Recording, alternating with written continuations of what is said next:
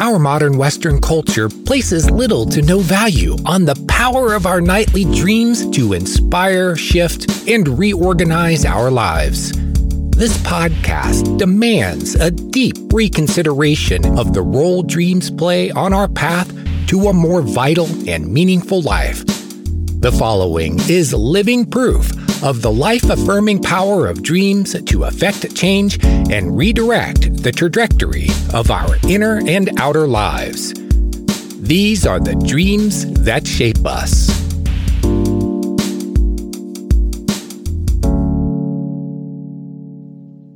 Archetype. The word evokes mystery. Well, what is it? It means the first or original form. It's a model for how a person develops. Think of an archetype as the original, which can produce an infinite number of copies similar to itself. Archetypes are universal. Dr. Carl Jung, the originator of the theory of psychological archetypes, says they are the foundational layer of the psyche and the building blocks of consciousness. And they originate outside of time and space as we know it. Talk about deepening the mystery. We all know archetypes from our personal experience of them, but few of us can personally identify with them or even identify them in ourselves. It's one thing to know archetypes as a concept and another to see them in the mirror. My co-host, AQ the Dreamwalker, is my mirror for this subject. His experience with the archetypes in his dreams and with embracing them as living parts of who he is has influenced me to actively seek them out within myself. It's transformative. He is living proof. Seeing archetypes in dreams is another way Stephen's special light shines as a person and dream worker, as you're about to hear in his interview with Leah, whom we both met years ago at Reddit Dreams. Stephen helps her see the archetypal roots of potent new parts of her personality coming into being, previewed in her dreams. Archetypes appear in our dreams that are the most potent and energetic. When they take form as characters and symbols from myth and folklore, they are pretty easy to spot. But other times they take forms that are closer to home, as people we know and other familiar features of ordinary waking life. And they are not so easy to see behind those dreams. I'll turn you over to Stephen and Leah and their stunning and fascinating exploration of the archetypes in her dreams and the many ways they are shaping her life and the person she is becoming. Listen for the juicy bits of wisdom that emerge about how you can spot archetypes and know this mystery for yourself. All right, well, here we are with Leah. Leah, welcome. Thanks for having me. Yeah, it's my pleasure. So to begin our conversation here tonight about your amazing dreams, I guess I wanted to start by asking you, what season was it that these dreams kind of erupted in? Is it all contained within one season, or is it kind of throughout it? Yes, yeah, within a couple months of a single summer, within the first year after I had had my second child. So it was a pretty concentrated period of time of just all these crazy dreams. Wow, very cool. And then my second question to start this off is, what season do you feel like you were in emotionally at that time? Yeah, so it's interesting because I didn't realize it at the time, but now I know that I was going through postpartum depression. I had a 2-year-old and a newborn. And so by the time the dreams happened, I guess I had a 3-year-old and a 1-year-old. And it's funny how it's hard to admit to yourself what you're going through. But then when I look back, I'm like, oh yeah, that was a really hard time. And it was there was definitely some postpartum depression at play, but I didn't see it in the moment. So would you say that's like a winter for you? Yes. Yeah. Definitely a sort of dark night of the soul, for sure. Yeah, I thought I remembered in the original post that it was during the summer. So that's really interesting that it's kind of it's kind the of juxtaposition. Yeah. Yeah. Well, and it's interesting because don't they say with learning to recall your dreams, if you wake up often, your dream recall gets better? Mm-hmm. And I had heard it's called the wake back to bed technique. And my kids were waking me up all the time. And I was like, oh my gosh, I thought it was torture. I didn't realize it was the wake back to bed technique. Oh, that's funny. Got ample practice with that technique. So yeah, I remembered a lot of my dreams thanks to those children. Yeah, I can relate to that. When my son was first born, he was very colicky, and he literally we couldn't put him down for more than 15 minutes before he'd wake up and start crying. Oh, that's so brutal. Yeah, it was pretty rough. And I mean, this lasted that intensely for probably like the first 5 months. Oh my gosh. And then I don't think he slept through the night until he was like, I don't know, 10 or 11 months. Oh, yep. Same. Right there with you. You have my sympathies. So me and my fiance, we would take shifts on the couch where we would hold him while we slept in our reclining sofa, which it felt so dangerous. Because I don't know, everything we read was like, don't sleep with your baby in your arms. He might roll over and suffocate in the pit of your arm. And I'm like, good Lord, what am I supposed to do? I know. I'm right there with you. Yes. Yeah, so we got through it. And I remember a few people at that time being like, you will miss this stage, even though you think you're just so through with it and so done with it. And I'm like, there's no way in hell I'll ever miss this stage. And now like thinking back on it, I'm like, I'd do it again. Yeah. It's crazy how that is. I think I remember you saying that you were also kind of,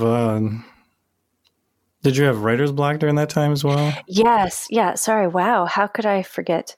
Yeah. So it was to add to the, I'm struggling to find the word because I don't want to say discouragement because obviously, I was enjoying the time of my life to the best of my capacity, but, in addition to trying to adjust to 2 children in 2 years and feeling like I was failing miserably at that, I'm also a writer, and I was struggling to complete my first novel and write my second, and I mean, just nothing was happening on my timetable, I'm obviously because you get woken up. So you might have a plan to get some things done, but then you're just too exhausted. And so then that feeling of just, maybe I'm kidding myself. Maybe I'm not a writer in the way that I dream of being, because clearly I just can't seem to keep up with anything right now. So all of that was really weighing so heavily. Yeah, I kind of fight with the same thing because I'm trying to, I had about a 6-year chunk from, 2012 to 2017 where I didn't write any music. And I've been writing music since I was 13, so it's 20 years now. And I just I don't even know what it was. I didn't know what to write about. It was I had moved into a place in my life where I just didn't even know what it was that wanted to be said. And it wasn't until after we had my son and I went through this very intense experience, probably right around the same time. Because what year was this for you? 2017. That's right. Yeah. So, yeah. And actually, 2017 is when I had this like massive death experience in my life, like very initiatory like experience. And I lost everything, almost lost my son and my fiance in the process. And came back out of that. And it was almost like, God, there's so much more I would have to say to explain all this, but essentially going that far and dying that hard, something awoke inside of me, and like my dreams started offering me inspiration for songs and stuff like that. And yeah, so I started writing this new music, and it's just like changed everything. But like you said, like I got a young child and had no idea when I was gonna be called into dad mode, and I would try to write music during his naps, and as soon as you get into the creative zone, it was like, oh great, now he's up again, shoot. Yes. And try not to be bitter about it, but no, I was too afraid to sleep, because between one, like I had them on both, you know, either the baby was waking me up or the 2-year-old was waking me up, and so I just like I was afraid to try to sleep. So I ended up editing at like 2 a.m. I'd just be like, fine, I'm not sleeping. But yeah, those dry spells, they hit hard, and they really shake you as a creative person. Yeah, absolutely. Especially if you like really feel called to a creative life. It's just like, you feel like you've completely lost your whole identity of like who you are, like who you feel like you're supposed to be, and yeah, it definitely fueled such an internal, like that tension that was building after a year and year of not doing it. It just like something that had to give way, and this just unreal experience through my dreams just took over. And yeah, it's pretty wild. We'll have to talk about it sometime, but it's actually interesting because part of a few of my epiphanies kind of had to do with what's happening in your dreams around that same kind of thing. Yeah, so I guess this is a good enough place to enter the Amazon woman. So you started having all of these dreams around that time period of these very assertive, strong, kind of powerful women figures show up in your dreams. You want to... We'll start with the definition of Amazon woman. Just that sounds good. Anybody who's listening who's like, what? So essentially, my understanding of it is that the Amazon woman, when it appears, especially for women, I have Amazon women dreams as well, and that it would mean maybe something different for a man, but as far as I can tell from what I've read on other women writing about the Amazon figure in dreams, is that she kind of embodies like a woman's, it's very masculine energy. It's like warrior energy for a woman. So it's like it shows up as like her ability to be independent and to hack it with the guys and to, you know, navigate largely masculine arenas, and to do it with just like this like incredible air of confidence and just kind of like strength of will. I don't really know how to explain it, but also there's like a notion of especially archetypally the warrior woman would the way that energy would move through a woman would allow her to kind of face her fears, her shadow, you know, contend with any worth issues she may be battling, just being able to go into your depths and to face it and not be controlled by it or dominated by it, and to really stand there and own that space. And yeah, so it's like you're in the heat of postpartum depression and struggling with writer's block, and there's all these amazing obstacles in your path, and all of a sudden this eruption of the Amazon just shows up. And I think that's just like so wild and it's so cool. Do you want, before we get into any of the dreams, do you want to just say a few words on maybe what that experience has meant for you, or like how you felt like waking up after experiencing those dreams, those kind of feelings and reflections? Yeah. And there were several, as you know, because I emailed them to you, and some stood out more than others. But like I kind of knew when I woke up why that was showing up, and it's really interesting what you said about the Amazon woman helping you confront your sort of your shadow side and your darker side and any worth issues, because worth was huge for me. I really, really battled my self-worth during that time. And so that's just really fascinating to me that is what that's tied to, because that's just so relevant to what I was going through. But I do, as far as in the moment, like those days or naps often was when I would have these dreams. When I would wake up, I knew immediately, like, okay, these women are showing up, because even outside of the struggle I was going through, I've always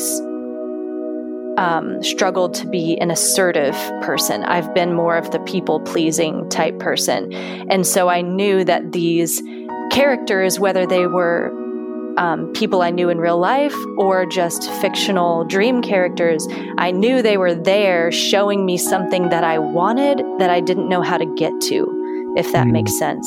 Absolutely. Yeah. Yeah. Very cool. Yeah. So I think, oddly enough, we'll come back to the Amazon, but I think I want to start this conversation into these archetypes with the dream about the death of the Queen of England. Ah, okay. So it'll all make sense here in a minute what I'm doing. But I know. I sent you like 97 dreams, so we'll see like what Lewis Carroll story time we go through. Exactly. Yeah. So possibly the first dream that prompted me to begin a dream journal was just this flash of a dream with really no images, nothing, just this knowing the Queen of England is dead. But I heard the name of my great-grandmother. The Queen of England is dead, and she's my great-grandmother. Wow. That was it. That's pretty cool. Or I guess it's weird to say. At the time, I was like, oh my gosh, is this prophetic? Is your great-grandmother still alive? No. Oh. Yeah, I guess that's a detail I should let you know. No, she died when in the year 2000. Okay. All right. Yeah. Wow. So you did know her then? Yes. All my grandparents were like 70 when I was born, so I didn't know any of my great-grandparents. Yeah. Cool. Well, that's interesting then. It kind of would make even more sense for what I'm about to say than if you actually did know her. So before I go a little deeper into that, in relation to your PPD, when did this dream happen? Was it just kind of in the thick of it all, or was that before? Or, you know, I would say all of these dreams happened in the thick of it. Because even though I didn't start keeping the dream journal until my second child was about a year old, I would say I probably had postpartum depression from the time she was born in 2016. And I kind of feel like I didn't come out of it until 2018. Okay. So all of these dreams were pretty in the thick of it. All right, cool. So do you remember the PDF that I had told you about with the 5 archetypes of the sacred feminine? Mm-hmm. The Queen is one of them. Oh my gosh. I forgot about that. What? Yes. So that's, yeah, I know. Okay, that's so why I'm going to try not to get too shrieky for the sake of your listeners. No, please. Wow. Yeah, when I like fully like realized that, I was like, whoa, we need to maybe start with this one because now I guess here's my follow-up question. Did this dream happen before the Amazon women started showing up?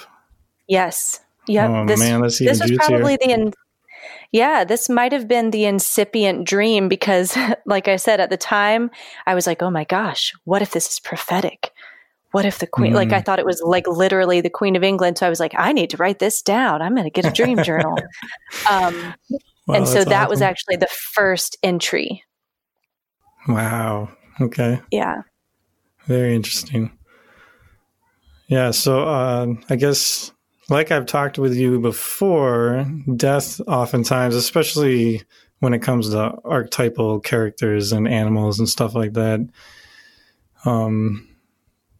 typically, at least in my experience, has been like a moment of, this energy and the symbolic power that this archetype or this animal holds for you is dying, and it's going through the process of renewal and rebirthing. And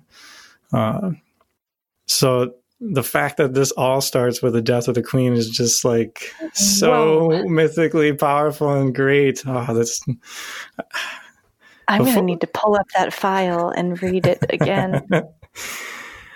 So real quick, as we dive into this, I guess for those listening, the queen, in regards to the same source that we're talking about, this PDF by this woman named Sheila Foster. If you type into Google the Sacred Feminine Archetypes by Sheila Foster, you'll have this PDF that appears, and it's like 33 pages long, and it's just chock full of just the most amazing detail on the 5 archetypes that she says comprise like the bulk of the female psyche. And so those are the queen, the Amazon, the medial woman, which is like woman as mystic or priestess. It's basically like the spiritual reservoir of a woman. And then the lover and the mother. So there's those 5 great archetypes. And so the queen is like, I mean, I can't necessarily speak to what the queen is, obviously, as a man, but for me, I've been going through the same procession of archetypes, but with like the masculine slant. So there's like the king, the warrior, the wizard, the father, and the lover. And the way that the king has shown up in my dreams, which didn't actually happen until like I had a very powerful lucid dream where I was able to stand, kind of like call in my inner victim into the dream. And we had this like very powerful kind of reconciliation moment. And after I had that dream, like a couple weeks later, I had my very first dream. I think I'd been doing dream work for like 11 years at that point, where a king had appeared. And I had no idea about any of these archetypes. And I was like, well, I think I pretty much have a good idea of what the king means. Like he's a pretty big deal. And I'm like, why don't you just like do a quick Google search? Just, you've never seen one, let's just like see what's out there on them. And was just blown away when I found all the information on those archetypes, because I've had warrior dreams. I've had dreams with lover energy. I've had dreams with the father and with like wizards. And I'm like, oh my God, all these archetypes have been in my dreams all along. Wow. So yeah, the king essentially is like this central organizing influence in a man's psyche. And it's kind of like the archetype that embodies like his inner law and his inner sovereignty and his ability to be autonomous and to, show up in the world, courageously and hate to say proudly, but just like with that air of confidence that isn't arrogant, but also isn't sheepish. And I don't know. It's like the dreams that I've had of meeting the king are like super wild. Maybe I'll tell you one of them when we find a nice spot to do that. I don't want to spend too much time talking about myself here. But yeah, I imagine that the queen kind of holds the same space for a woman, but in that feminine kind of slant. So she would be like a woman's inner sovereignty, or like the law of her soul. And, she would kind of like be the supreme archetype that, delegates what the woman needs to do, and kind of holds this space for her ability to kind of, God, I don't know, I'm losing my words here, but I mean, you get the picture though. Yeah. So for her to die right out the bat, and to be linked to your great grandmother is just right. is a very interesting mashup. So like with this epiphany that's happening for you right now, like, do you have any initial feelings about what this means for you before I say anything more? Yeah, I mean, it sounds almost like a okay, this code that you have lived by that's brought stability in the past is gone. If I'm gathering correctly. And yeah, almost just like everything that was stable, the way things were before, almost like an inner coup d'etat, if that makes sense, like an overthrow of the rule, but on a psychic level. So that's crazy. Yeah, and I almost feel like having the queen be connected to your great grandmother, especially since you knew her, and so you would kind of know what she stood for, and kind of. She was very quiet, and so I can only speak to what I was kind of told about her character, but I know she had a reputation for really just being quiet. Interesting. Yeah. So since you have said that you're not a very assertive person, do you see that also, the death of that being? Yeah. Wow. Yeah, I do. I love it. Me too. Wow. Yeah. Because having such like a strong matriarchal like character aligned with the queen and having her die, I feel like almost like all of your maybe. Now, she wouldn't happen to be the mother of, like, is it on your mother's side? Is it on your maternal side? My father's side. Okay. All right. I guess I can't make that correlation, but sorry. No. But yeah, I mean, to me, like, to have a great grandmother, not even just like a grandmother, which in itself would like be a pretty powerful matriarch. To have that die feels like, these long-standing roles of women in your family kind of coming to an end and allowing you to kind of discover who you are as your own woman. That makes sense. Does that resonate? And it does. And it just blows me away because, like, I mean, I didn't even plan to tell you about that dream, and I definitely didn't think you were going to use it. It was more like, oh, you wanted to know if there were other, and I'm like, oh yeah, P.S. I had a dream about the Queen of England dying. Did not at all, like never at all. When I would go through my dream journal, like I was just like, well, don't know what that means. It didn't. Yeah. So gosh, that just blows me away. Yeah, and the other cool thing about the king and the queen is kind of, once all these archetypes kind of come into balance with each other. If psychic development is never like a static state, so it's hard to like say this with any kind of real certainty. But I guess the idea would be that when, I don't know, the way that Sheila talks about it is that you'd have the 4 archetypes underneath the queen. And when those 4 kind of come into balance with each other or into appropriate relationship with each other, maybe balance is a wrong word. Maybe right relationship or like cooperation. Yeah. Where the roles are understood and you know how to navigate all of those different intertwined relationships. Because every one of those archetypes has a very interesting relationship with the others. And so then the queen, once those 4 are kind of in right relationship, the idea is that the queen then is able to step into the middle and she's able to really kind of come into her power, and there's like this cohesion that happens. And so at that point, when that would happen, you would be like considered like a truly initiated human being, where the queen energy and all of the other archetypes, all of their energy is online. It's being fully expressed, and you're just like this. You're pretty much, living the truth of who you are at that point. Wow.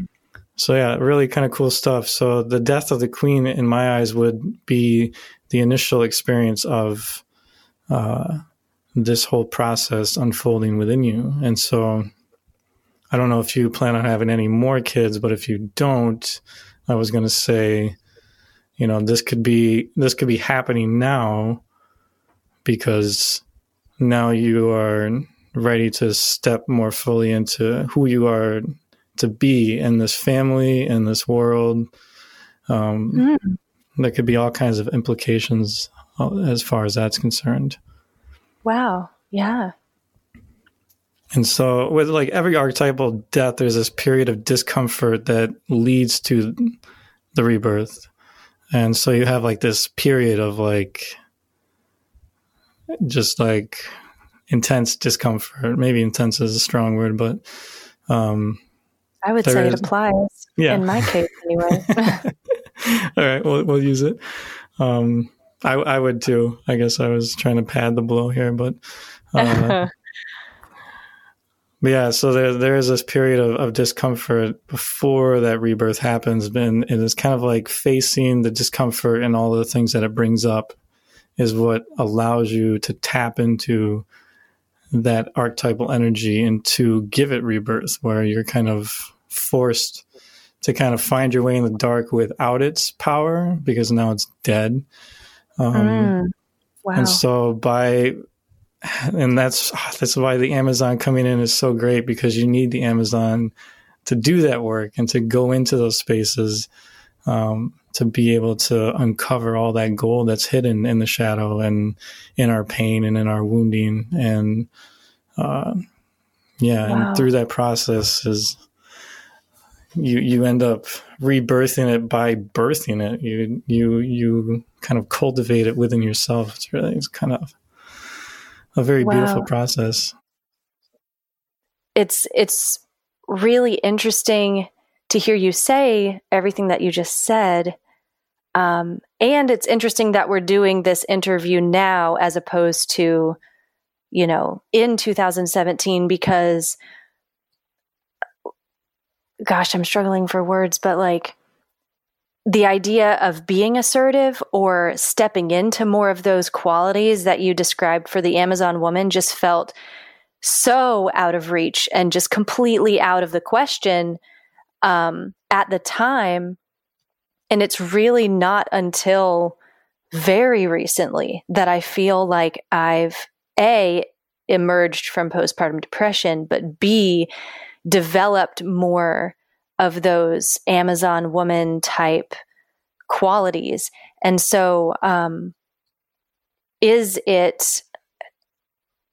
there normally a lag like that? Is it a thing that you'll dream about this stuff way in advance of it materializing. Yeah, I would absolutely say so. And because, I mean, we have briefly discussed this already, but to maybe dive into it a little deeper, there is like I don't know, psychic development and birthing definitely is a long fought process of this kind of unfolding that has to happen. And it's almost like the psyche knows that if it rushes too fast or if things are forced, then, you know, things can break. I don't know how else to put that, but, you know, us little puny humans are so overwhelmed so easy that I feel like psychic development is kind of a turtle's race where, like with you here, you have this amazing eruption of this archetype within a small window of time. And so it's like bombarding you so intensely that you have to take notice to it. And there's no way that you can look away from it because you're like, oh my God, this is intense. Like all these women keep showing up and, you know, it just seems like something is trying to be spoken here. And so when that eruption happens, there is like this process that has to unfold, and kind of like we had talked about before, it is kind of like a conception moment where it's like the unconscious and the conscious meet. Like the unconscious has been so adamant about you seeing this thing that's happening, and you're like, wow, yeah, I totally see it. I recognize what's happening here. I don't really understand it or know how to go about it, but I know that this thing is happening. And so then, you know, like any pregnancy would have, like you would have these stretching of who you are, kind of literally and figuratively, and just all of the ups and downs that come with a pregnancy, and just everything you have to face internally, and everything that is changing within you internally. And, you know, there's so much that has to happen for this energy to fully take root in your life. So the Amazon, for it to fully come into fruition, like you have to, you know, life has to happen to you. It has to, you know, you have to kind of, I don't know, the way that it's happened for me is I've had to like really, you know, stand in uncomfortable situations that I would have never, you know, I would have never done before. And like, I remember when the warrior energy was really coming online for me, I was doing a ton of shadow work, but also like outside of like the internal work I was doing at my job, like my boss was pressing me hard and he was, you know, really getting under my skin with certain things. And I was having to figure out how to navigate that and how to do it in a healthy way, and how to like stand up for myself and not just like roll over and just, you know, let them keep beating me while I'm down. And so there was like so many different scenarios and situations that had to happen for me to like really, you know, face what that energy wanted to be in me. And, you know, if that energy is to finally and fully come forward, you know, it has to be able to come forward in situations that we have needed it all along, that we have maybe like sat back on for a long time. And and I guess to dovetail with the pregnancy metaphor that you were using is like, you know, from the beginning of the pregnancy to the birth of a baby, even though the birth would be the result, it doesn't make anything that was prior to that less real. Right. So that makes sense, because it's like, you know, the dreams were showing me, hey, this is happening, even though it wasn't really, you know, quote unquote, birthed in me for a few more years. So it's interesting to know that, because hopefully next if there's a next time that these types of things happen for me. Because I just remember feeling kind of despondent at times of like, okay, well, that's great that my dreams are showing me all these powerful women, because I really don't feel like that at all. So thanks for pouring salt in the wound. Yeah, no, I know how that is. But now, learning from you, I think if that were to happen again, it would give that element of trust of like, hey, I know you don't feel it, I know you don't see it, but it is real and it is happening and materializing, and just trust.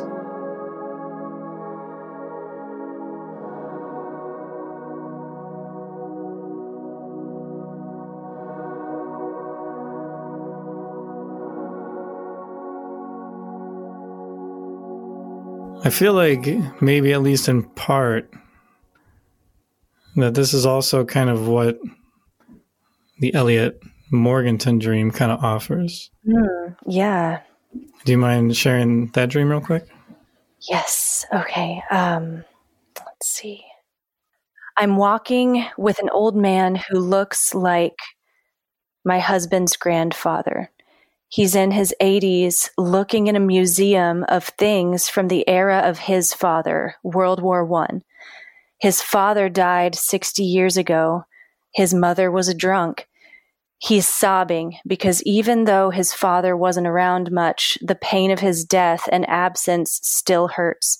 I'm weeping too, feeling his gaping woundedness in my chest. Next, I see him hanging by his neck in a cell. His real name is Elliot Morganton. A government official tells me he was arrested for war crimes. Don't worry, he says to me. The bullet we put in him did all but put him out of his misery. Wow. Yeah, that's intense. That was really intense. Like I almost woke up sobbing from that one. It was very jarring. Yeah, wow. Yeah, so like it's just very interesting that we have like another death dream of like a grandparent, and it even like makes mention to a great grandparent. Oh, I'm sorry, I talked over you. No, you're fine. Yeah, and like there's mention of the great grandfather there too, so it's like true. Good point.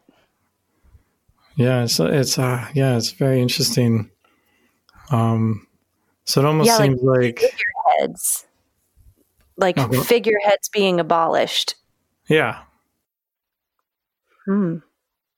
And then there's the notion of the hangman, which Jason had pointed out in all of our original discourse about this dream on Reddit. And right. So yeah, it's like very interesting because, the hangman and the tarot is like a time of suspension where you're kind of, the card of the hangman, he's hanging by his foot upside down, and he's got kind of this coy smile on his face, like he knows that it's purposeful in the fact that he's being suspended here. And so there's like a lot of themes of like letting go of our plans of, how we want to move forward, and having to kind of surrender to whatever greater force is in our life that has other plans for us. And so I don't know if you're starting to feel the chills I'm feeling, but that kind of feels like the depression period for you. Like, I don't know, I'm putting words in your mouth right now. Maybe you could say it in your own words. No, keep going. I'm curious of what you'd have to say. I'm still kind of like it's sinking in. Yeah, it seems like the depression period is kind of like this. Its function has been the same for me in my life when I've gone through a couple of depressions. It's like this. It's almost like sinking back into the womb, where you're kind of, I don't know, the womb feels like an inviting place to be, but I don't know. It's kind of like, being undone and having no strength to move forward and having no idea when it will ever alleviate. And, you're kind of stuck in this limbo period of not being able to move forward. And I just feel like the hangman is like such a powerful representation of Yeah.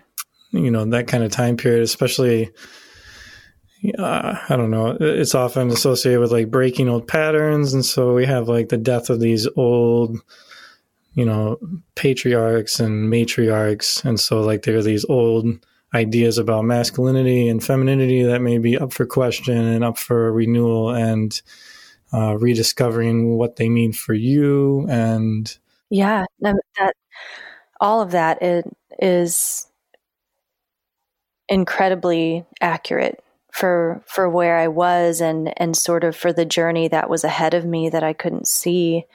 And hearing what you're saying about the hangman being suspended in the in-between, is that almost like sort of like that in-breath, that inhale, like before the change takes place? Am I understanding correctly? yeah, absolutely.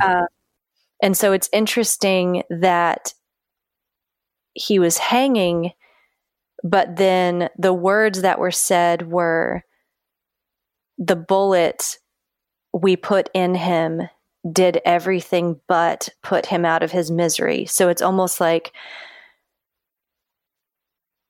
if this is going with the death to so many aspects of my old self, it's like almost there, but just not enough, yes. you know? Oh man, I didn't even catch that. That's great. Yeah. Nice. Yeah, I mean, it's just so much. It's so much to take in. Oh, Wow. yeah, we're just getting started. We are. I am not on a time limit. And I had never, not until this conversation, because like, I think this was one of the dreams that made me go to Reddit, because I was like, what the hell was that? But not even until now did I realize, oh my gosh, you're so right. Now it's been the death of like 4 figureheads, or maybe not 4, but my, great grandmother, this person, and his father. And I didn't even recognize that pattern. Wow. Yeah, that's like really cool stuff. It's like so mythic, and like, I think I've already said the word juicy enough today, but it's oh man. Wow. Yeah. So I guess moving forward into the Amazon finally. Wow, that was a long detour back to there. Yeah, so what one of my epiphanies last night, I was telling you I had a few, looking at the Amazon dreams, because at first I think the way that I was looking at the Amazon dreams was, they surfaced for you during postpartum depression as a way for you to regain your ability to navigate that and to come out of it. And I'm more than positive that it does have that aspect to it. But when I was looking for threads of that kind of notion in the dreams themselves, I didn't really see it as strongly as I would have hoped for. But what I did find is that there's this amazing thread of creativity and, being asked to kind of step into the ownership of your gifts and Interesting. To really, like, at least in my opinion, looking at these from the outside in, it just seems like, the Amazon dreams, what they're really asking of you is, to kind of step more fully into who you are as like a writer, a creative. And Wow. so you have the image of the snake. You have like one of the Amazon women is, public speaking. There's another one who's like, she's just seen as like successful, and like there's this air of confidence and success surrounding her. And then we have the great dreams about the books. And then there's the one of you telling your mother-in-law about a metaphor for inspiration. And so there's all these like really great themes in these dreams of like creativity, inspiration, like showing up and being successful and like stepping into like this confidence and this experience of being bold and, you know, daring and doing what you love and, you know, getting up there and going for it. Yeah. Wow. That never occurred to me. So I think I want to start with, this is going to be a very strange way without any of the listeners having any preface to this dream, but the penis breast dream. That's one way to introduce it. Sure. Okay. Let's see. Okay. So I'm at a gathering where this friend of mine is speaking. She's doing great. She's confident, assertive.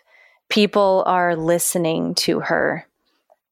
But the aqua sweater she's wearing is incredibly low cut, and every movement gives glimpses of her chest, and she's wearing no bra. I'm shocked, but she doesn't seem to notice or care. And instead of breasts, she has penises. And that was it. The end. I love it. Yeah. Yeah. So I guess I wanted to start with this so we could get like a really interesting image of the Amazon woman, because like I kind of pointed at earlier, like the Amazon energy is very close to like a masculine experience in a woman. Right. And so when you first told me this dream a few years ago, it just like seems so comical to me that like the breasts of a woman, which is like just the most, you know, powerful image of like nurturance, and they're replaced with penises.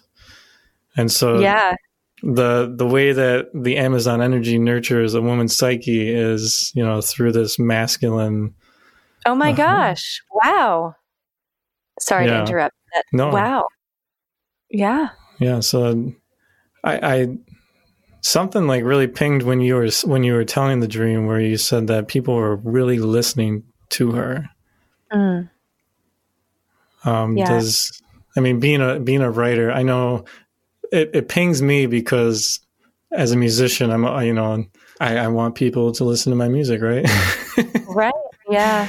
And I feel like I have such an uphill battle to get people to do that. And so when you said that, I was trying to imagine myself in your position seeing that. And for me, that felt powerful, where it was like, you know, that's what I want. I want people to be hanging on my every word. I want them to, you know, I want them to see me. I want them to see the beauty that I create, and to, you know, wow. I don't know.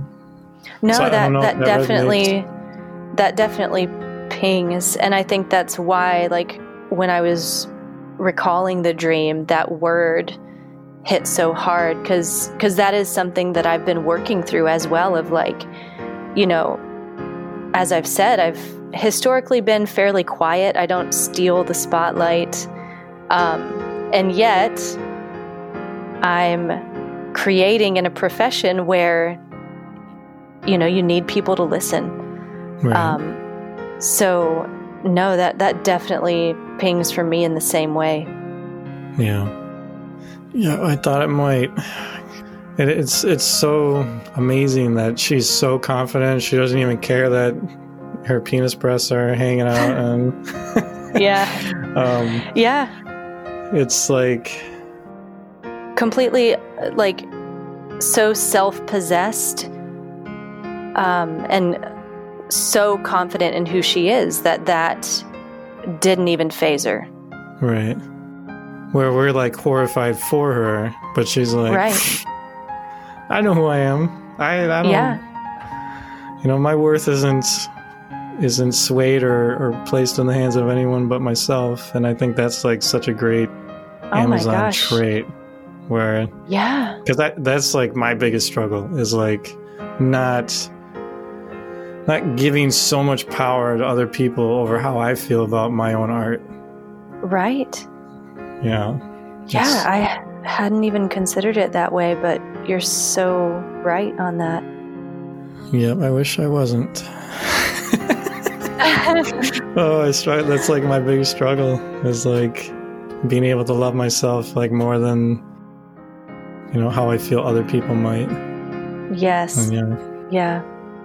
I think that, and that's sort of that part and parcel, that double-edged sword of being a creative person, because in a way creating it's not a people-pleasing act, but it kind of is, because it's like, but I'm making it for you, so how am I supposed to develop that confidence when I know that your enjoyment of what I create is a big part of the point.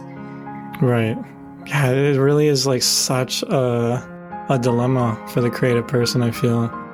Yeah. Where it's like, how do you not only strike the balance, but how do you like... Basically what you said earlier of like, this is who I am and I have something to give.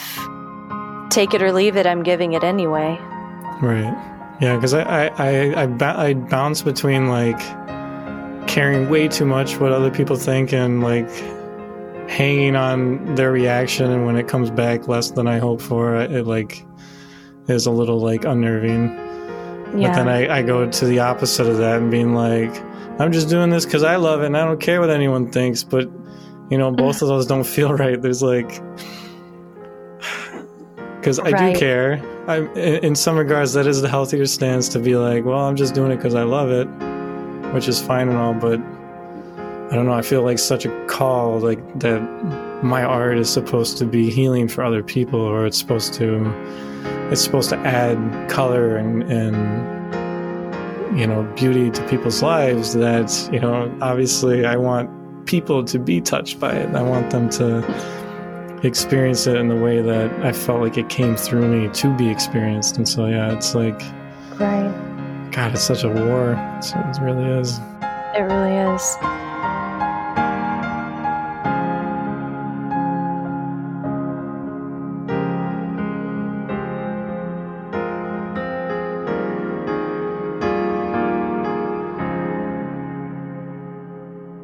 So then I think I was going to move us into the dream of the successful friend, and also the dream of your voice coach. Okay. And I can't remember how much detail I gave you about this first one, but okay. So this friend of mine ordered a life-size cardboard cutout of herself. She looks exactly like it, standing nearby, dressed professionally, hairstyled. She looks beautiful, confident, and happy with her situation and herself. Her husband and those around her celebrate her. I watch and wish I could experience that. And then do you want me to read the voice teacher one? Yeah, sure. Okay. Do you want me to include the innuendo joke she made or not? Yeah, go for it. I'll pause before, that way you can edit it out easily if you need. It was just so on brand. Like, I haven't seen this lady since I was 17, and yet somehow her sense of humor was like my own brain could not come up with what she said in my dream. So my voice teacher is driving her brand new SUV. It's got a light tan and light aqua leather interior. I'm in the very back, third row, while she sings silly songs at the top of her lungs. A polka-like song plays in the background. She sees me. Oh, hello. I'm going to a great pork restaurant. I'll take you there. You look like no one has put any pork in your mouth in a long time. She laughs at her innuendo, and I do too. And that was it.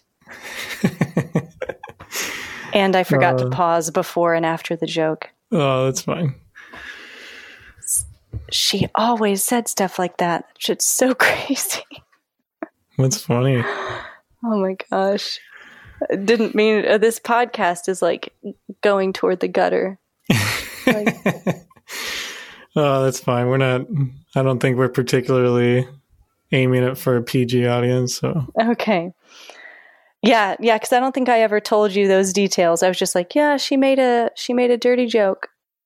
Yeah, in my mind, I imagine that she said something about being in the back or like taken in the back or. Oh, okay. So I mean, yeah. Interesting. All right. So yeah, I don't think where you want to go from there. Get us back on the main road. Oh, that's funny. All right. So yeah, I don't think you actually said anything about the cardboard cutout. Oh, yeah, I'm sorry. No, that's fine. It's interesting. I guess I thought it was just weird. Like, I was like, maybe it's an extraneous detail, but I guess I should know better that dreams don't really have extraneous details, do they? Well, sometimes maybe, but oftentimes not, I guess. Yeah, so, going in tow with the other dream of your friend up on stage giving the speech. Here you have like another like great kind of it's almost like the dreams are offering you like the feel and the energy of these women and what it feels like to or like what the experience of that energy feels like in your body. And so even though it's not you in the dream showcasing this kind of archetypal energy, but you're there present with it and you're in the dream. It's, the space between people is less. So you can feel like how that feels in them. Sometimes you can perceive on a greater depth, like what the experiences that they're having in their bodies. So you're having it also in yours essentially.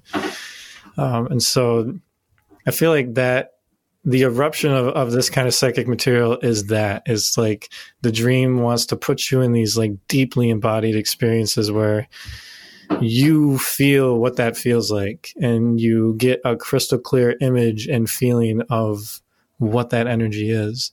Yeah. And like the first bit of ownership. Yes.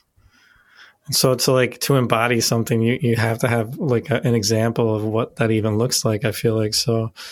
This is very cool, and there's the same echo in this dream also with you telling it the way you just told it. Of everyone is just like kind of lavishing praise of her, and you say you wish you could feel that or feel like that or kind of be exactly in her position as well. Yeah. So it's kind of like the same notion of like people really listening to the other woman, in my opinion. I don't know. True. Yeah. And with what you pointed out earlier about it relating to my creativity, which is not something that I noticed before, just the fact that the second or the other dream is my voice teacher, someone who was a creative influence in my life. I didn't even make that connection. Nice. Yeah. Wow. So the thing that I was going to ask about the dream and the SUV with your voice teacher, sitting all the way in the back, does this go along with the idea of not being assertive, of kind of sitting back, hanging back, not being up front, not being up there singing polka? Right. Yeah. Literally being driven around. Like, I'm being taken from one location to another. Like, I don't have the agency. And even, according to the dialogue in the dream, she didn't even know I was there. Wow. Like she sees me and she's surprised and she's like, "Oh, I'm going here and I'll take you with me." you know? Wow. So, yeah, so it's almost like experiencing both at once, both experiencing her power and assertiveness and also experiencing my lack of those things by being driven around by her. Wow. Yeah. Yeah, the Amazon woman will drive you around too. Yeah. I feel like, especially when the Amazon kind of connects with the Queen, that's where you get like the Taskmaster, Queen energy that comes through. Interesting. Yeah, there's really interesting ways that you look at the combination of archetypes, and yeah, like you can. Something that I started doing when I really dove into archetypes was noticing when they combine in a singular character. And so I'm trying to think of what a good example of that is.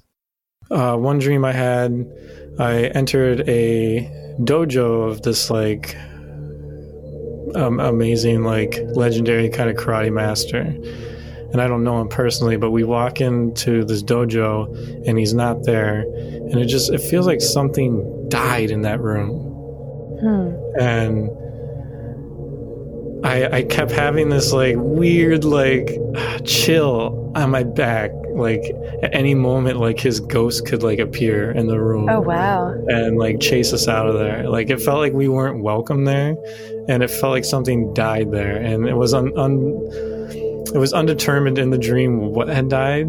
It had that presence and that feel of like, why are we in here? This is not right. We should not be in here. And just feeling like at any moment, like this like karate master could like somehow materialize himself and like force us out.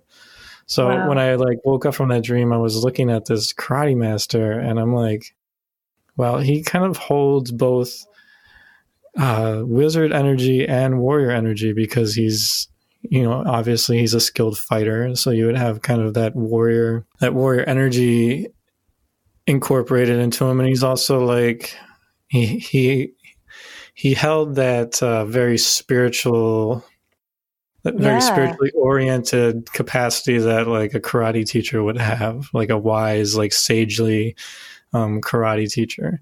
And so you have like this amazing mashup of these two archetypes. And so the thing that I ended up realizing died because I think I'm just now remembering this part of it. It felt like, or maybe this was just my reflection that I'm remembering, was that it was like his passion that died. Like he wasn't there anymore. And so at some point, like he lost all of his passion. And since he didn't have the fire for it, like the warrior and the wizard had nothing. Like if you don't have the lover energy, so that would be like the lover energy was dead in that room. And so like the lover energy would like awaken within the warrior and within the wizard as like within the wizard would be like the passion for what he would be teaching, like the spiritual truths that would come through him, and just like his love for life and for spirituality and that kind of thing. And then the warrior would be the way the lover energy, in my opinion, works through the warrior is like it's what you have to fight for. It's like what you love so deeply that you're willing to fight and die for. And wow. So it was like such a powerful dream. I can't remember when I had that. I wish I would have. I didn't know I was going to be saying this one. Otherwise, I would have tried to look it up. But it was right around the time when I kind of came out of that death experience and my music was coming back online. And I realized that I had developed pretty healthy warrior energy and kind of wizardy energy at that point. But still the lover energy wasn't back online. And so it was like showing how that dynamic was working in me, where it was like there was this ghost in the room and there was like this death that had happened that just chills me to my bone, that somehow the passion has completely died and I got to find a way to resurrect it. Wow. That's really intense. Yeah. Wow. And yeah, that's really interesting how the archetypes can sort of form an amalgamation and combine and color each other for different flavors. That is really fascinating. Yeah, that's when you like really get into like such cool developments as far as like how those energies are like combining and relating to each other. And it's, God, you end up piecing apart some of those dreams like that one, and you're just like, oh my God, this is amazing. That's insane. That's so cool. There was also a dream where I was explaining inspiration to my mother-in-law and sort of what my creative process is like. And my mother-in-law is an incredible woman who just handles things. She's amazing. And so I remember in the dream, I'm trying to explain like what this process is like for me. And I'm explaining inspiration to her using the metaphor of yarn in a loom. I grab various strings here and there, and I weave them into a coherent whole. And she's understanding, and she cares about what I have to say. And there's just this feeling of being understood by someone who's so different than me, who I admire. Oh, that's beautiful. Thanks. Yeah, I love that metaphor. It's just really, really cool. Thank you. Do you think you needed to hear that at that time? In the dream? Mm-hmm. Or like at that point in your life? Yeah, I really do, because, in my waking life, feeling so disempowered and weak and like I'm failing miserably, I would project those feelings onto people around me, especially if I saw them as having these qualities that I felt like I lacked. So in my waking life, there'd be these thoughts of like, oh my gosh, my mother-in-law must think I'm so incapable. Like if she was me, she would have just handled this. And, I'm also just like this weird writer that like tapes notes to walls, and I probably just look so weird. And so having this dream where I'm like pouring my heart out to her, and she's like, yeah, oh, I understand you and I validate you, was really like a balm. Wow. Yeah, that's amazing. Thanks. So since I didn't point it out in the interview, I just wanted to make it clear that here we have an amazing image of the Amazon woman mashed up with the mother archetype. And so you see this amazing convergence of these two energies in this dream of the mother who just knows how to get stuff done. It's amazing. And the other amazing thing about this dream is that you have the power of the Amazon woman there to stand before her and to affirm who she is, to see her in full, and to have the mother energy right there with it, to nurture her and to assure her that she is loved and that she is being held here. Yeah, I don't have any examples off the top of my head, but I've had pretty affirming dreams like that where it's just like your psyche's way of being like, you're good, man. You got it going on. Like you just got to give yourself more credit. Like, I never thought of it that way, but yeah.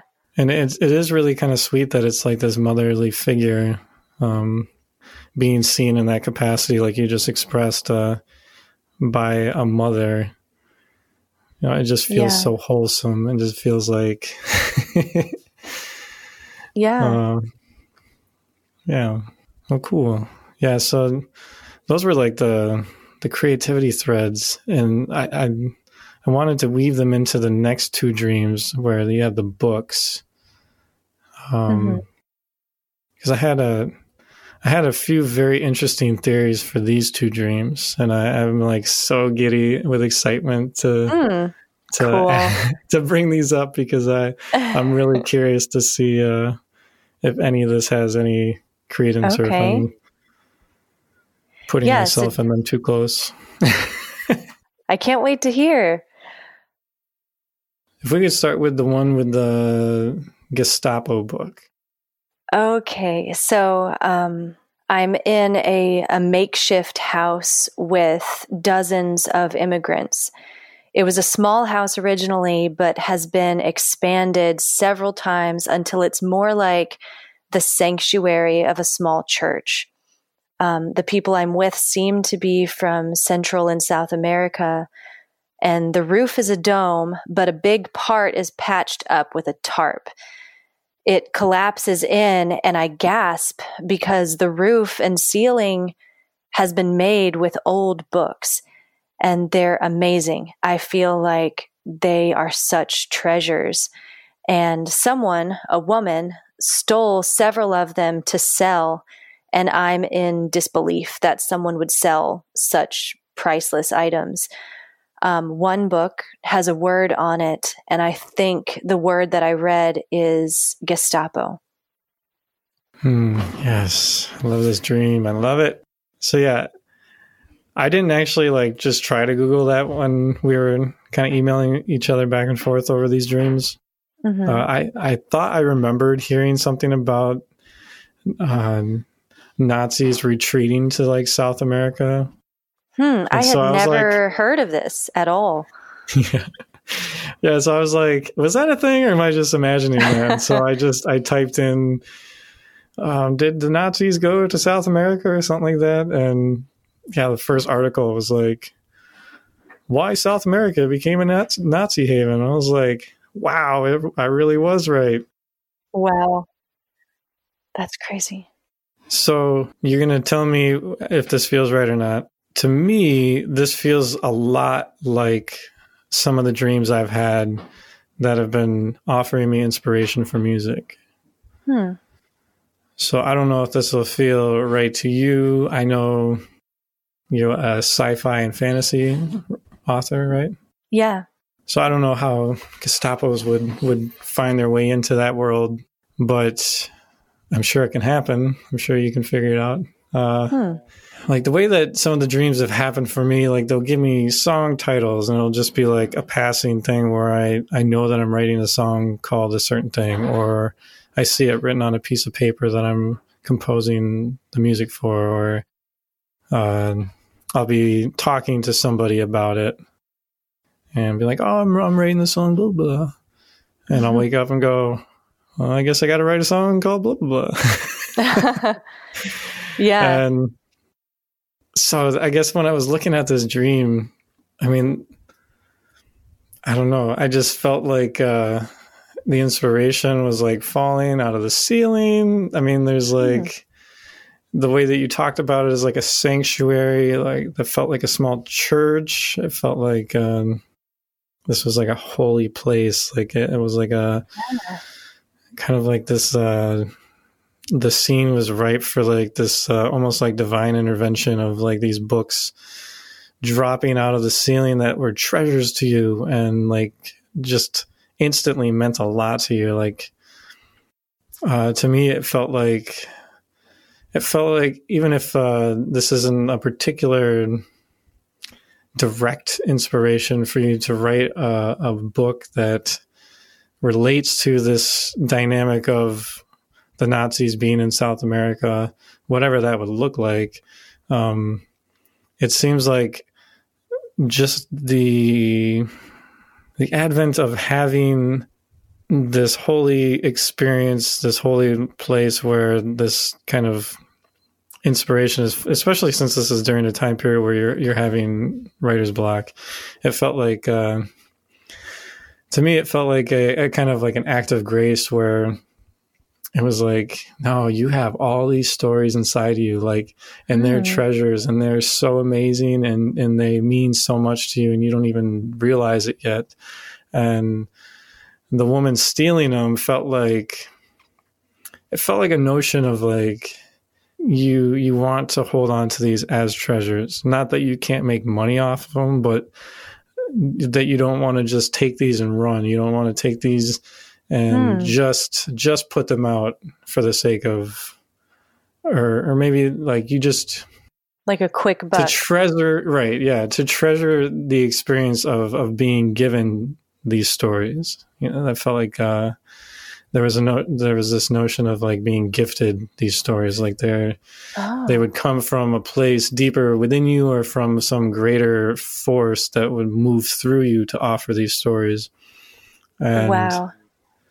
So to treasure that experience and not just go for the money part of it, but to like really engage yourself in the experience of this creative process moving through you and these stories moving through you. I don't know if that resonates with you at all. It sounds like it might. Yeah, it definitely does. And again, this was one of those that I was like, it was such a picturesque, very interesting dream, but I just came away like, okay, well, I'm going to write this down in my dream journal, but I really have no idea what to make of it. And so hearing what you have to say is, that makes a lot of sense. It really does. And like what you said about stories being locked away, like they've been there all along, but they're patched up, if that makes sense. Yeah. And then a phrase that came to mind as you were saying that was, as the roof falls in, they all fall. It hits me with like a ton of bricks. You know, wow. Books are very brick-like. So it's almost like, yeah, you're so right. It's a reassurance for writer's block, because while I'm feeling like I don't have anything left, it's like, you know, it's there all along. It's just kind of hidden away until it just releases. Mm-hmm. Wow. That's awesome. Yeah, it's when you just said encouraging. writer's block, I imagine those books as the blocks that are holding up the oh, yeah. Well, and they were blocked. They're held back. Yeah. Wow. Very interesting. That's awesome. Thank you. Yeah, so I was just like, dude, that's an amazing dream. It's just like, there's so many ways you can pick it apart. And personally, I feel like since one of the books didn't have something on it, that it was almost like, here you go. Here's like your way to start. So wow. I'll hang on to that. Yeah. Yeah. Interesting. Thank you. You're welcome. Yeah. Wow. I'm so glad, because like I said before we started, I was like, some of my ideas could either be right or they could be way wrong. Well, and it's so helpful, and you pointed these encouraging things out for the other dreams, and just remembering the place I was in at that time, where like I couldn't see my way out in any way, creatively or as a mother. And so as you're showing me, like in these dreams, that it's like, hey, just trust. You know, I know you can't see these results now. I know you can't see this outcome or the results of this birthing process, but just trust it is happening. And that's so helpful. And I'm going to remember that. Yeah. Yeah, it seems like the entire way through, it's just like, don't lose the faith. Like, there's so much going on right now that you won't be able to recognize right here in the moment, but soon enough, like, it'll all make sense and it'll all be just like this amazingly beautiful process. Wow. That's amazing. Thank you.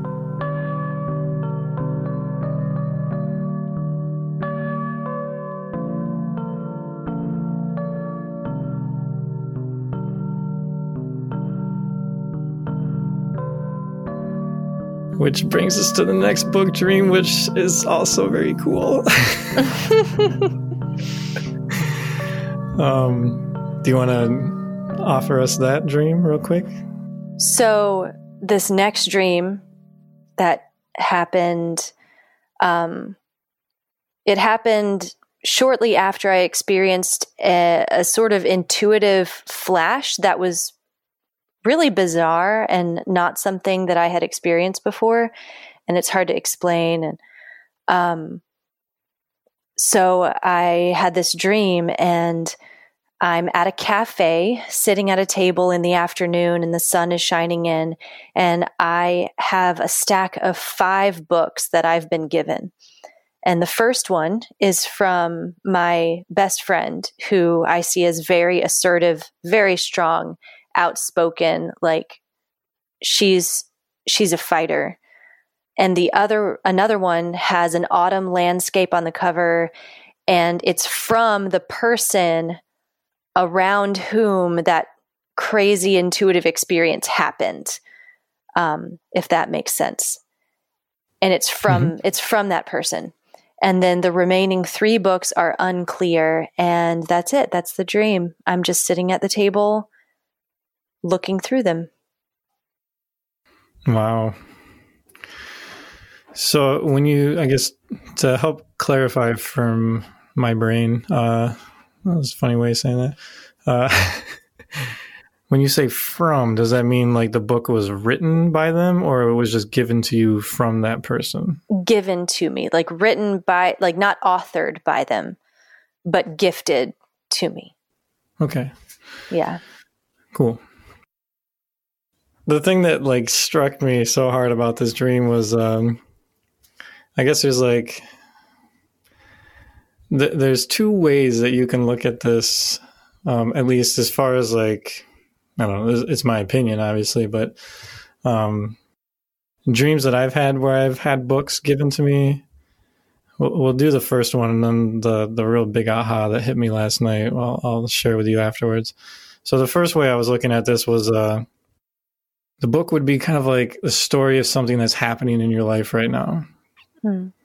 And so it would be like metaphorical to a situation or a dynamic or did I say situation? A relationship, whatever the book is.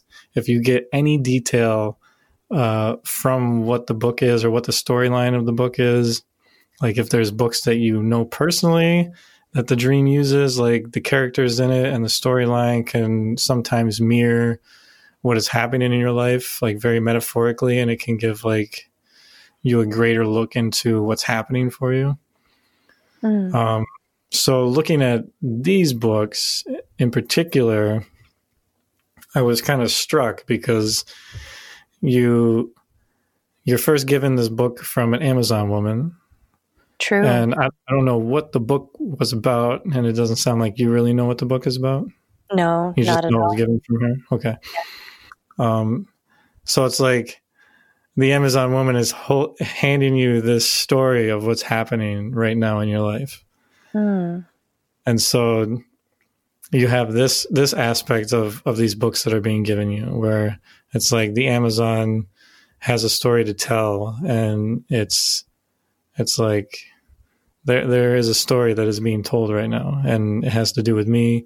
It has to do with me awakening within you. It's my story to you. Wow. And then the second one was like, since you said it was given to you from this person that you had this intuitive experience with, it felt like that this is the other story that's happening for you right now. Oh. And so there's like these 2 stories that you're being given that are happening, that are kind of calling to you and kind of working through you. And that's one way you can look at this. And I don't, in relation to this idea, you could look at you could look at the 3 other books as like stories that are yet to come, or like aspects of this journey that are undefined. And so that's like kind of really cool. It's like very a really cool. Great. There's another way that dreams kind of use this agency. At least personally for me, they've used this kind of way of informing you of the drama or the story that's unfolding in your life through being in a movie theater. And so what you're watching on the movie screen is kind of like larger than life, like unfolding in your waking life. And so whatever the drama is, or the conflict, or whatever the storyline gives you, like that dynamic could possibly be playing out in your life, and you can, glean some pretty awesome insight on that. Yeah. So that's one way you can look at the dream. The other way that really just rocked my world last night was, obviously we just talked about how the first book was the Amazon, but there's 5 books, and the second book is from a pastor now that I know. So he's like this spiritual, this is spiritual energy. And so that would be kind of tying to, it doesn't quite work that he's a man, but you could see that as also like the medial woman, or like that priestess energy. It would have, I would have just been too giddy if it was like a woman. But, it still works for the energy. And so then you have the 5 books. So you have like the 5 archetypes of. Oh my gosh! What? Yeah. Oh my gosh! That's so weird. You can potentially see like those other stories or those other archetypes coming online at another date. What? Yeah. So I was like, oh my God, I can't believe that's literally 5 books. Oh my gosh. That's so crazy. That's amazing. Yeah. Yes. What? That's good. I have like 45 seconds of me just being like, what? No. What? No. Oh my gosh. Wow. Yes, that makes so much sense. And what you were saying, both of those, I feel like it's both. And yeah, and it definitely can be. When you're talking about like being given a story by these archetypes, that makes so much sense. And also like the act of taking it and receiving it, it's like grafting it into myself, into my story. Mm-hmm. Yes. It's all part of my story. Wow. And again, like I'm so glad you asked me all these questions, because this dream, to me, I thought of it as like a throwaway dream. Like, well, I don't know what that is at all. And so the fact that you just like found these mind-blowing, oh my gosh. Wow. Yeah, it's pretty. That's crazy. And really, really cool. Yeah, the number 5. I'm going to really have to keep tabs. Gosh, I wonder if the dream will continue as time goes on. That would be awesome.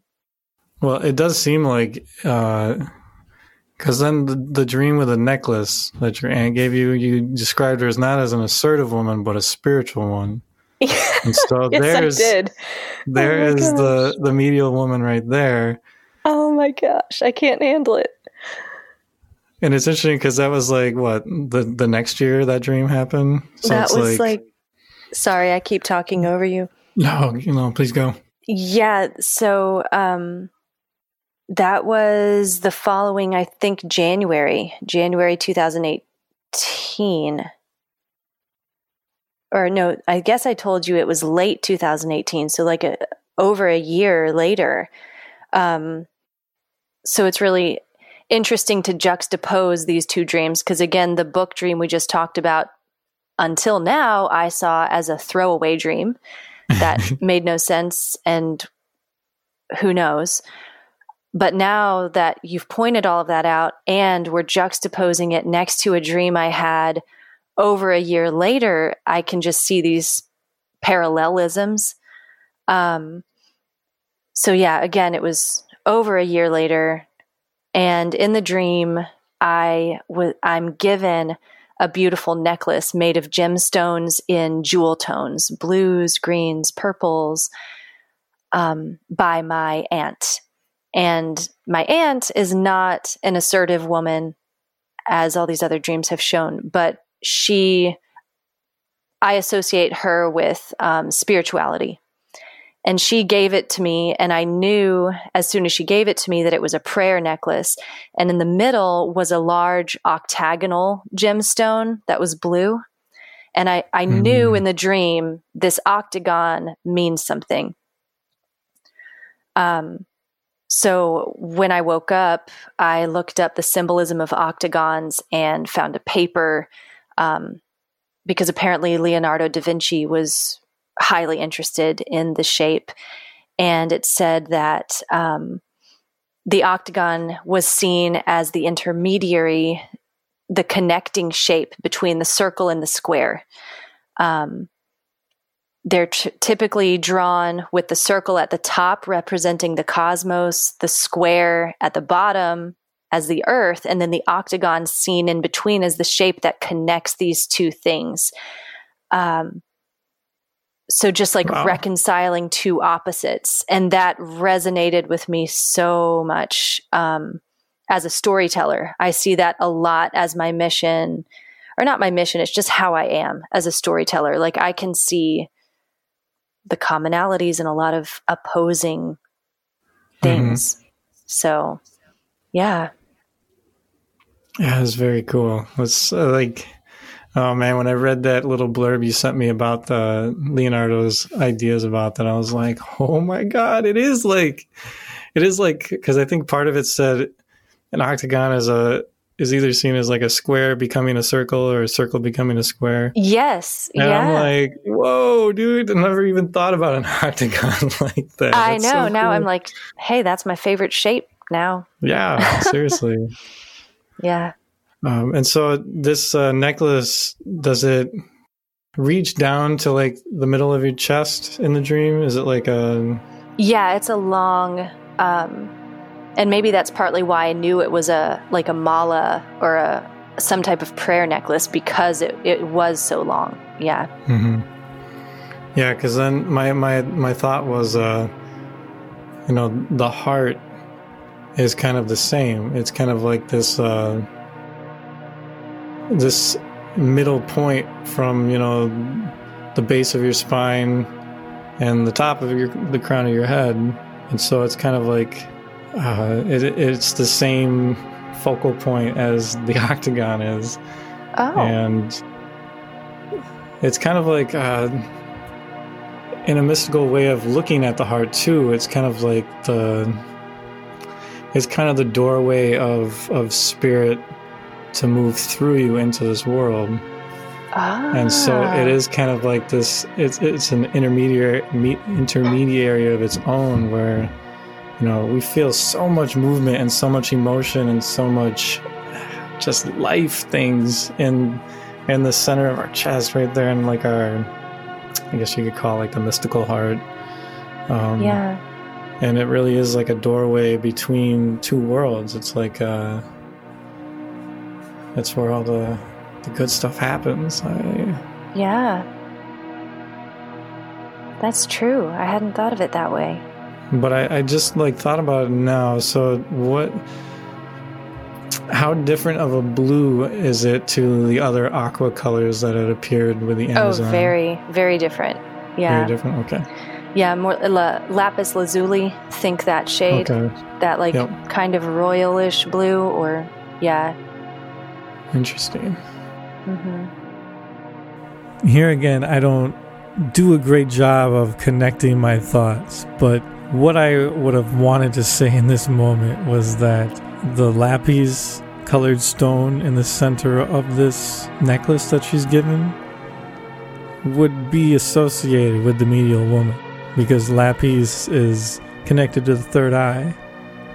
And so all of the great qualities of introspection and meditation and contemplation and wisdom and inner vision and all that kind of beauty that comes with the opening of the mystical third eye is very connected to the medial woman.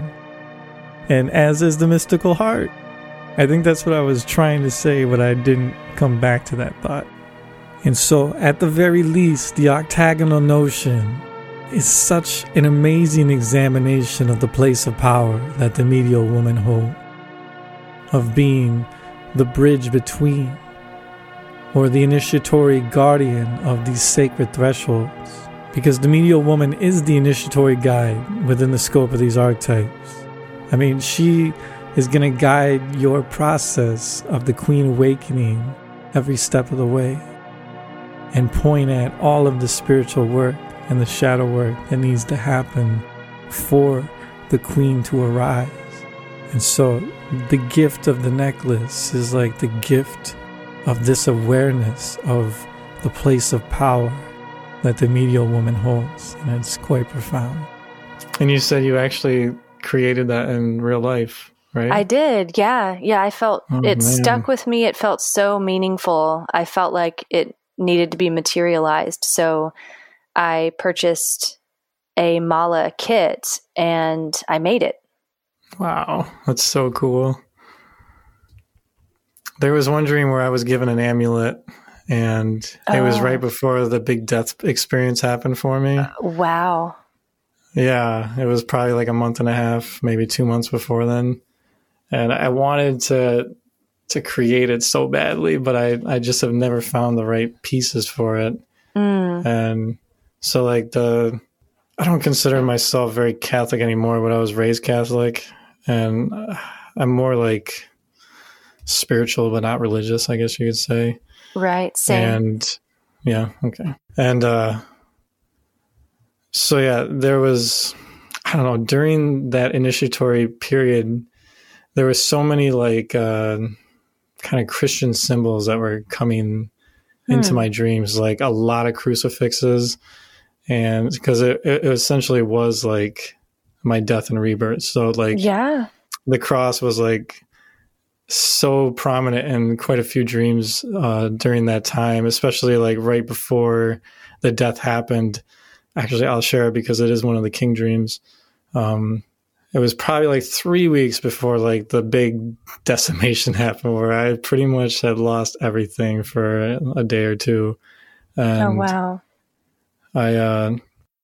So I had this dream that I was standing outside the court of a king, and I was about to enter in. I was in a line to go in and kind of have a meeting with the king. And at first I don't realize what I'm doing there, but all of a sudden like the whole awareness of everything dawns on me, and I realize where I am. And a person just before me walks through the doors into the king's court, carrying, like Jesus, a giant white cross on his shoulder, and he's just dragging it, and it looks heavy as hell. Oh my gosh. And, I was like, oh my God, I'm actually going to go in and meet him. And the dream ended right before I would walk through the doors. But to see the cross in addition to standing before the king felt like such a moment of exactly what the king does for like a man's psyche, where it's like there's this powerful meeting where everything after it becomes reorganized, where it's like it's almost like the blessing of the king, or the execution. Right. Yeah, whatever the king decides is what needs to happen. It is about to happen. Wow. And so to see the cross go in there essentially told me that was what was about to happen. That, wow. That death and rebirth at the cross, where like this is my cross to bear, this initiation that I've been going through, that this is the cross that I've had to bear, and to go through this process. Yeah. And that's so intense. Yeah, it was super intense. And so like amazing for me to think back on. It's just like, oh, yes, it's so like, it just drips with like so much great like energy and symbolism. Yeah. And yeah, had I known that was really what that meant, I knew it was powerful, but I didn't really know like exactly per se what it meant. anticipating an experience like what I had, but I didn't think it was going to have to go as far as it went. Mm-hmm. And yeah, it was just like looking back on it, like, wow. That's so heavy. Oh, man. That's very potent. Yeah. Mm-hmm. So yeah, the amulet was like, it was a crucifix, and behind it was like a gemstone that was understood to be connected to my moon sign in astrology, which is Leo. And so when I was looking up what gemstones correspond with the sign of Leo as a moon sign, like rose quartz was like the main one because it's connected to the heart, and Leo is very connected to the heart. Interesting. Yeah, so it was like this amulet was kind of like almost... It was almost like foretelling. Yeah. You know, because, I mean, the whole initiation had so much to do with me facing my worth issues. And so, yeah, it was very much tied to the heart and to all of that. And yeah. It felt That's like that was amazing. like a protection amulet of being able to survive being completely demolished. Wow. Yeah. Whoa. Jeez. So yeah, so I definitely wanted to create that so I could like carry that with me and be like, I survived the total decimation of Yeah. Oh who my I gosh. was before that.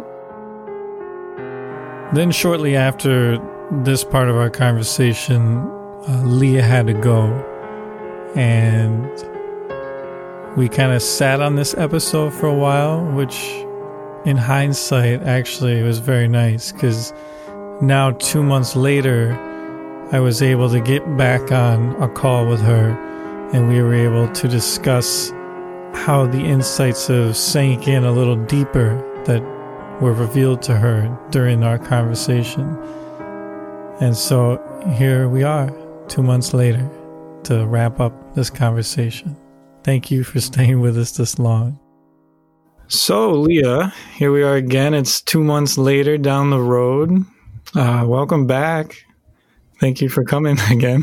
Yeah, of course. Happy to be here again. Awesome.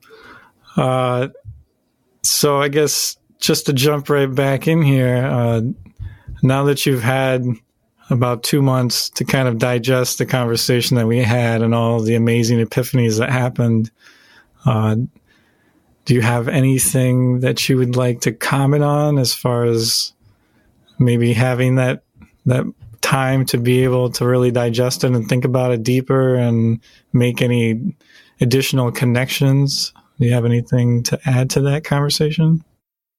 Yeah, I mean, well, there's so many epiphanies. It's probably a good thing I had 2 months, right? No, I've thought about it a lot ever since, because it was just so much. And yeah, it's just, I'm excited for people to be able to hear the interview and the full story, because I know, like, I've tried to explain to my friends, and it's just like, it's so much. It was a lot to take in at the time, but some of the things that just really stood out to me were how even the most disturbing dreams can actually be a message of hope. And that has really changed how I view, like, if I have a disturbing dream now, instead of being freaked out or threatened by what's coming up in my sleep, I remember what you and Jason had told me about that imagery and how death can be a sign of rebirth, or just how there's a message of hope even in disturbing dreams. And even beyond that, everything you said about the archetypes of the is it called the divine feminine? Is that accurate? Yeah, I think the way that she frames it is what is it? Sacred. Yeah, I think it's the sacred feminine archetypes. Okay. Yeah, everything you had pointed out about the sacred feminine archetypes and how the Amazon woman and even the medial woman were showing up, that was just so powerful to me. And if I had known that, 4 years ago, which actually I think you had told me back then, it brought so much hope during a period of my life where I felt weak and I felt incapable. And so that message from my dreams that you helped to excavate, it just made such a difference to find that encouragement of like, hey, even though you don't feel it right now, and you feel the opposite of strength right now, just know that this is being built and birthed, and it can really just impart such a sense of trust and hope. So I've really thought of it a lot, and it has rekindled my desire to keep a dream journal, because I really got off track with that for a while. So yeah, thank you. Thank you for what you guys are doing. Wow, that's amazing. Wow, thank you. I appreciate you saying all that. That's awesome. Well, I appreciate that there are people like you and Jason out there that have this passion for interpreting someone else's dreams, and spending so much time doing that, because it really does make a difference. So, yeah. Oh, thank you. Yeah, I'm honored to have helped you in this process, because, yeah, it's so amazing. Like when those moments happen where everything starts clicking with the symbolism and how it relates to your life, and just not even just how it relates to your life, but how, like, what it means for your life, and how it aids in you feeling support and like supported by something so much deeper and so invisible to this world, that just makes you feel so comforted and so taken care of on such like a fundamental level. It's just like, it really is just like amazing. And I think that's why Jason and I are so like passionate about it, because we've seen how it works in our own lives, and we get super excited when we see the same kind of things like awakening within other people, because oh man, we know what it's done for us, and to be able to share that with somebody else just feels like paying that forward in like a large way. So yeah, that's awesome. Very cool. You haven't had any dreams since our conversation that maybe those archetypes have shown up, have you? Do you really need more material? No, not really. No, but if you just give me yes or no. No, yeah. In the other night, I had a dream that like I could only remember the barest bit of, but I immediately recognized one of the dream characters. It's like, there she is. There's that Amazon woman. Something really stressful happened over the holiday where I was feeling that sort of voicelessness and incapability. And so one of the dreams I had after that, I saw her, and now, I knew her right away. And like that sense of trust replaced that sense of incapability. Wow. Nice. Yeah. Very cool. Yeah. 'Cause essentially with all those archetypes, just to do a quick little recap. So the way that you can recognize these archetypes, these 5 archetypes. So we'll say the queen, the lover, the warrior or the Amazon, the medial woman or the priestess, and the mother. So the mother is pretty obvious. The queen is pretty obvious. Even like an empress or any kind of woman in power, even if it's like a woman president or any kind of ruling position that a woman would be in, you could kind of see the queen energy interjected in there. The Amazon is typically pretty easy to pick out. I mean, you could have very archetypal images of actual warrior women, women in the military, just very assertive women like you have seen so prominently, where they just exude power and exude confidence and are just badass. and just hack it just so well. The medial woman shows up as like a shamaness or a medicine woman or a high priestess or any sagely kind of spiritual guru or guide. You can pretty much assume that like a psychic would be a medial woman. And then the lover can show up in many ways. Sometimes she or he shows up as like your ex-lover or your current lover, or if you're romantically engaged in a dream and you don't maybe know who the dream character is, that would be the lover archetype. Typically when you have dreams with the lover archetype, if they're like, how do you say this? I mean, any romantically engaged dream would be the lover archetype, but sometimes you have these very powerful dreams with the lover energy where it's kind of like you fall in love with somebody over the course of the dream and you wake up and you're like, no, I never felt love like that. Why did that have to be a dream? So if you have any dreams like that where like you meet somebody and you just instantly like fall into this deep and passionate love, and it's like a pure love, it's like the most pure love you've ever felt, that's absolutely lover energy.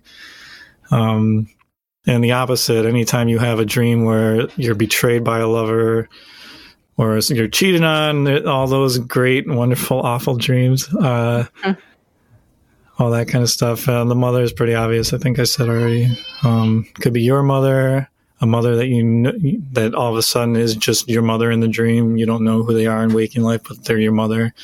Your mother-in-laws, any kind of mother figure.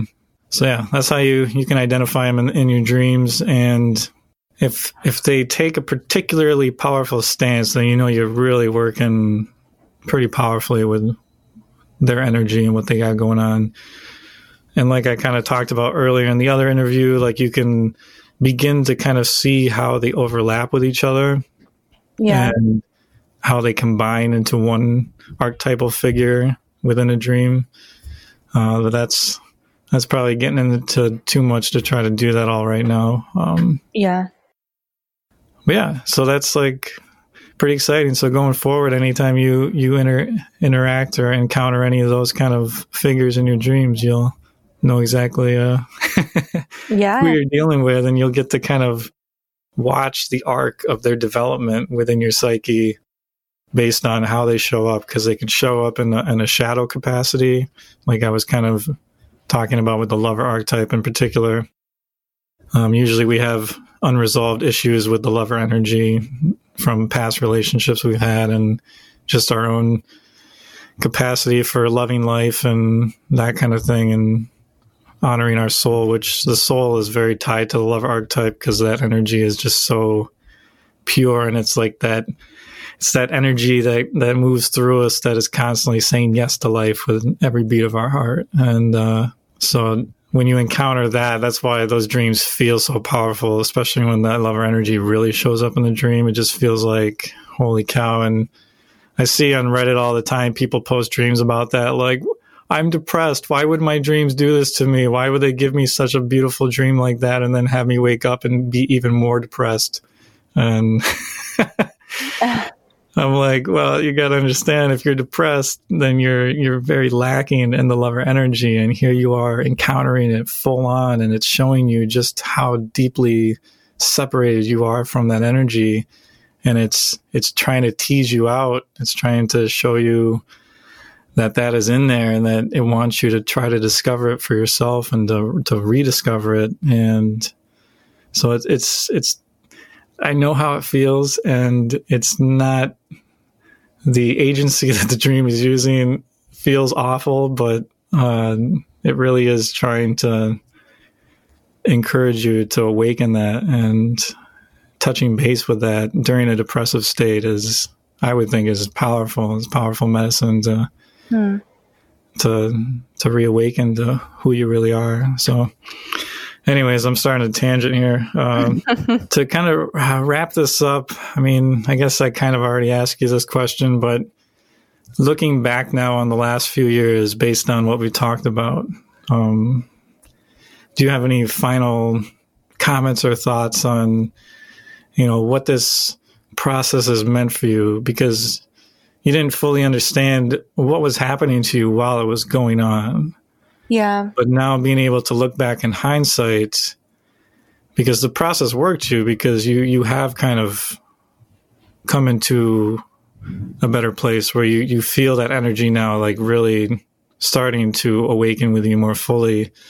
And just based on what I've seen that you've been putting out on Instagram and stuff like that, it seems like this process really worked you hard, and you're really starting to kind of reap the reward of that time period. And so I don't know if you have any closing thoughts on looking back on that process, and now that you know exactly what was going on, like what that meant to you, or what it means to you that all happened for you.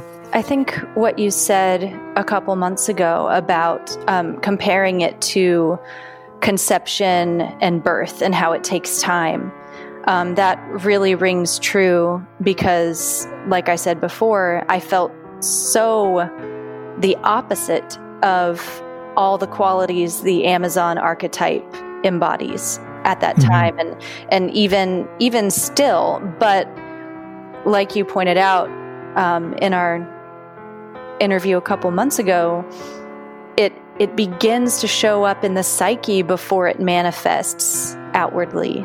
And so I can see how it's been slow, and it hasn't always been a linear trajectory, but it's still coming to fruition.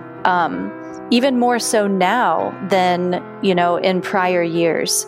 So, it's our dreams don't always reflect something instantaneous, although I know they can. But for me, with something like this, it's more a steady, like, hey, keep at it, don't worry, a patience and persistence thing. Yeah, for sure. Yeah, I feel like if the psyche takes its time with you, it wants to do it right. It wants to make sure that it's thorough. And yeah, I think so I feel like that's been my journey. Yeah. It's been very thorough. Oh my God, it's put me through the ringer. And especially with this process, awakening with the whole sacred archetypes, it's not just like, it doesn't appear to be just one of them. It seems like it's really trying to completely revolutionize your psychic life. And in that, your waking life as well. So it's, I don't know, it's really, it's so fascinating to watch, and I can't wait to see what happens for you over the next couple of years, especially if what we said about the dream with the 5 books. Oh yeah. A couple yet to, still to come, and that kind of situation. So I'll be interested to hear. You'll have to make sure that you contact me if you start seeing a lot of lover dreams and a lot of other dreams start to show up with some of the other archetypes. And yeah, that'll be really interesting. Well, thank you for having me again. Yeah, absolutely. And one thing I'll leave you with is going forward. I mean, you can definitely ask your dreams where you stand with certain archetypes, or you can go to bed and ask, can you give me insight on what my relationship is to this archetype, or what the relationship between these two archetypes are? Or you can kind of ask in that capacity and try to move things along, or you can invite this I guess what I'm trying to say is you can invite this process in even more intentionally. Okay. If that's something that you are looking to do, there's definitely ways that if you voice that, I want more of this is exciting, I want to see more of it in my dreams, I want to work with these archetypes more, there's definitely that capability going forward. Oh, wow. Yeah, that's really fascinating. And I think based on the other dream with the tarp where the books fell down through, to me, it just seems like your dreams are looking for you to look to them for inspiration. And so you can also ask for that, especially, are you still writing your next book right now? Is that? Time has been very, very scarce. And it's been a pretty arduous editing process. So I hope to be able to return to it soon. COVID makes things very unpredictable for. Yep. Yeah, you get it. Yep. But I hope so. All right. Well, if you're running into any additional blocks, I think if you were to ask for insight on characters or plot twists or anything like that, I have a feeling that they would probably show up for you pretty readily.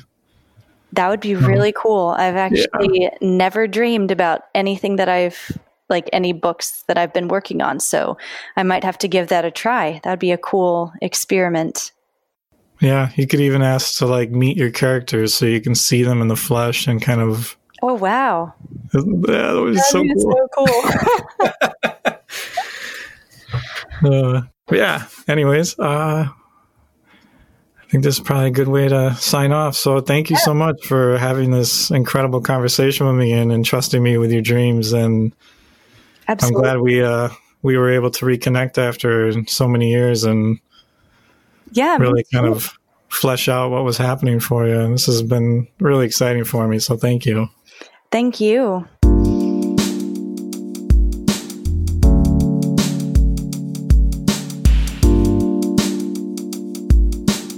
Edgar Cayce said, "Dreams are today's answers to tomorrow's questions."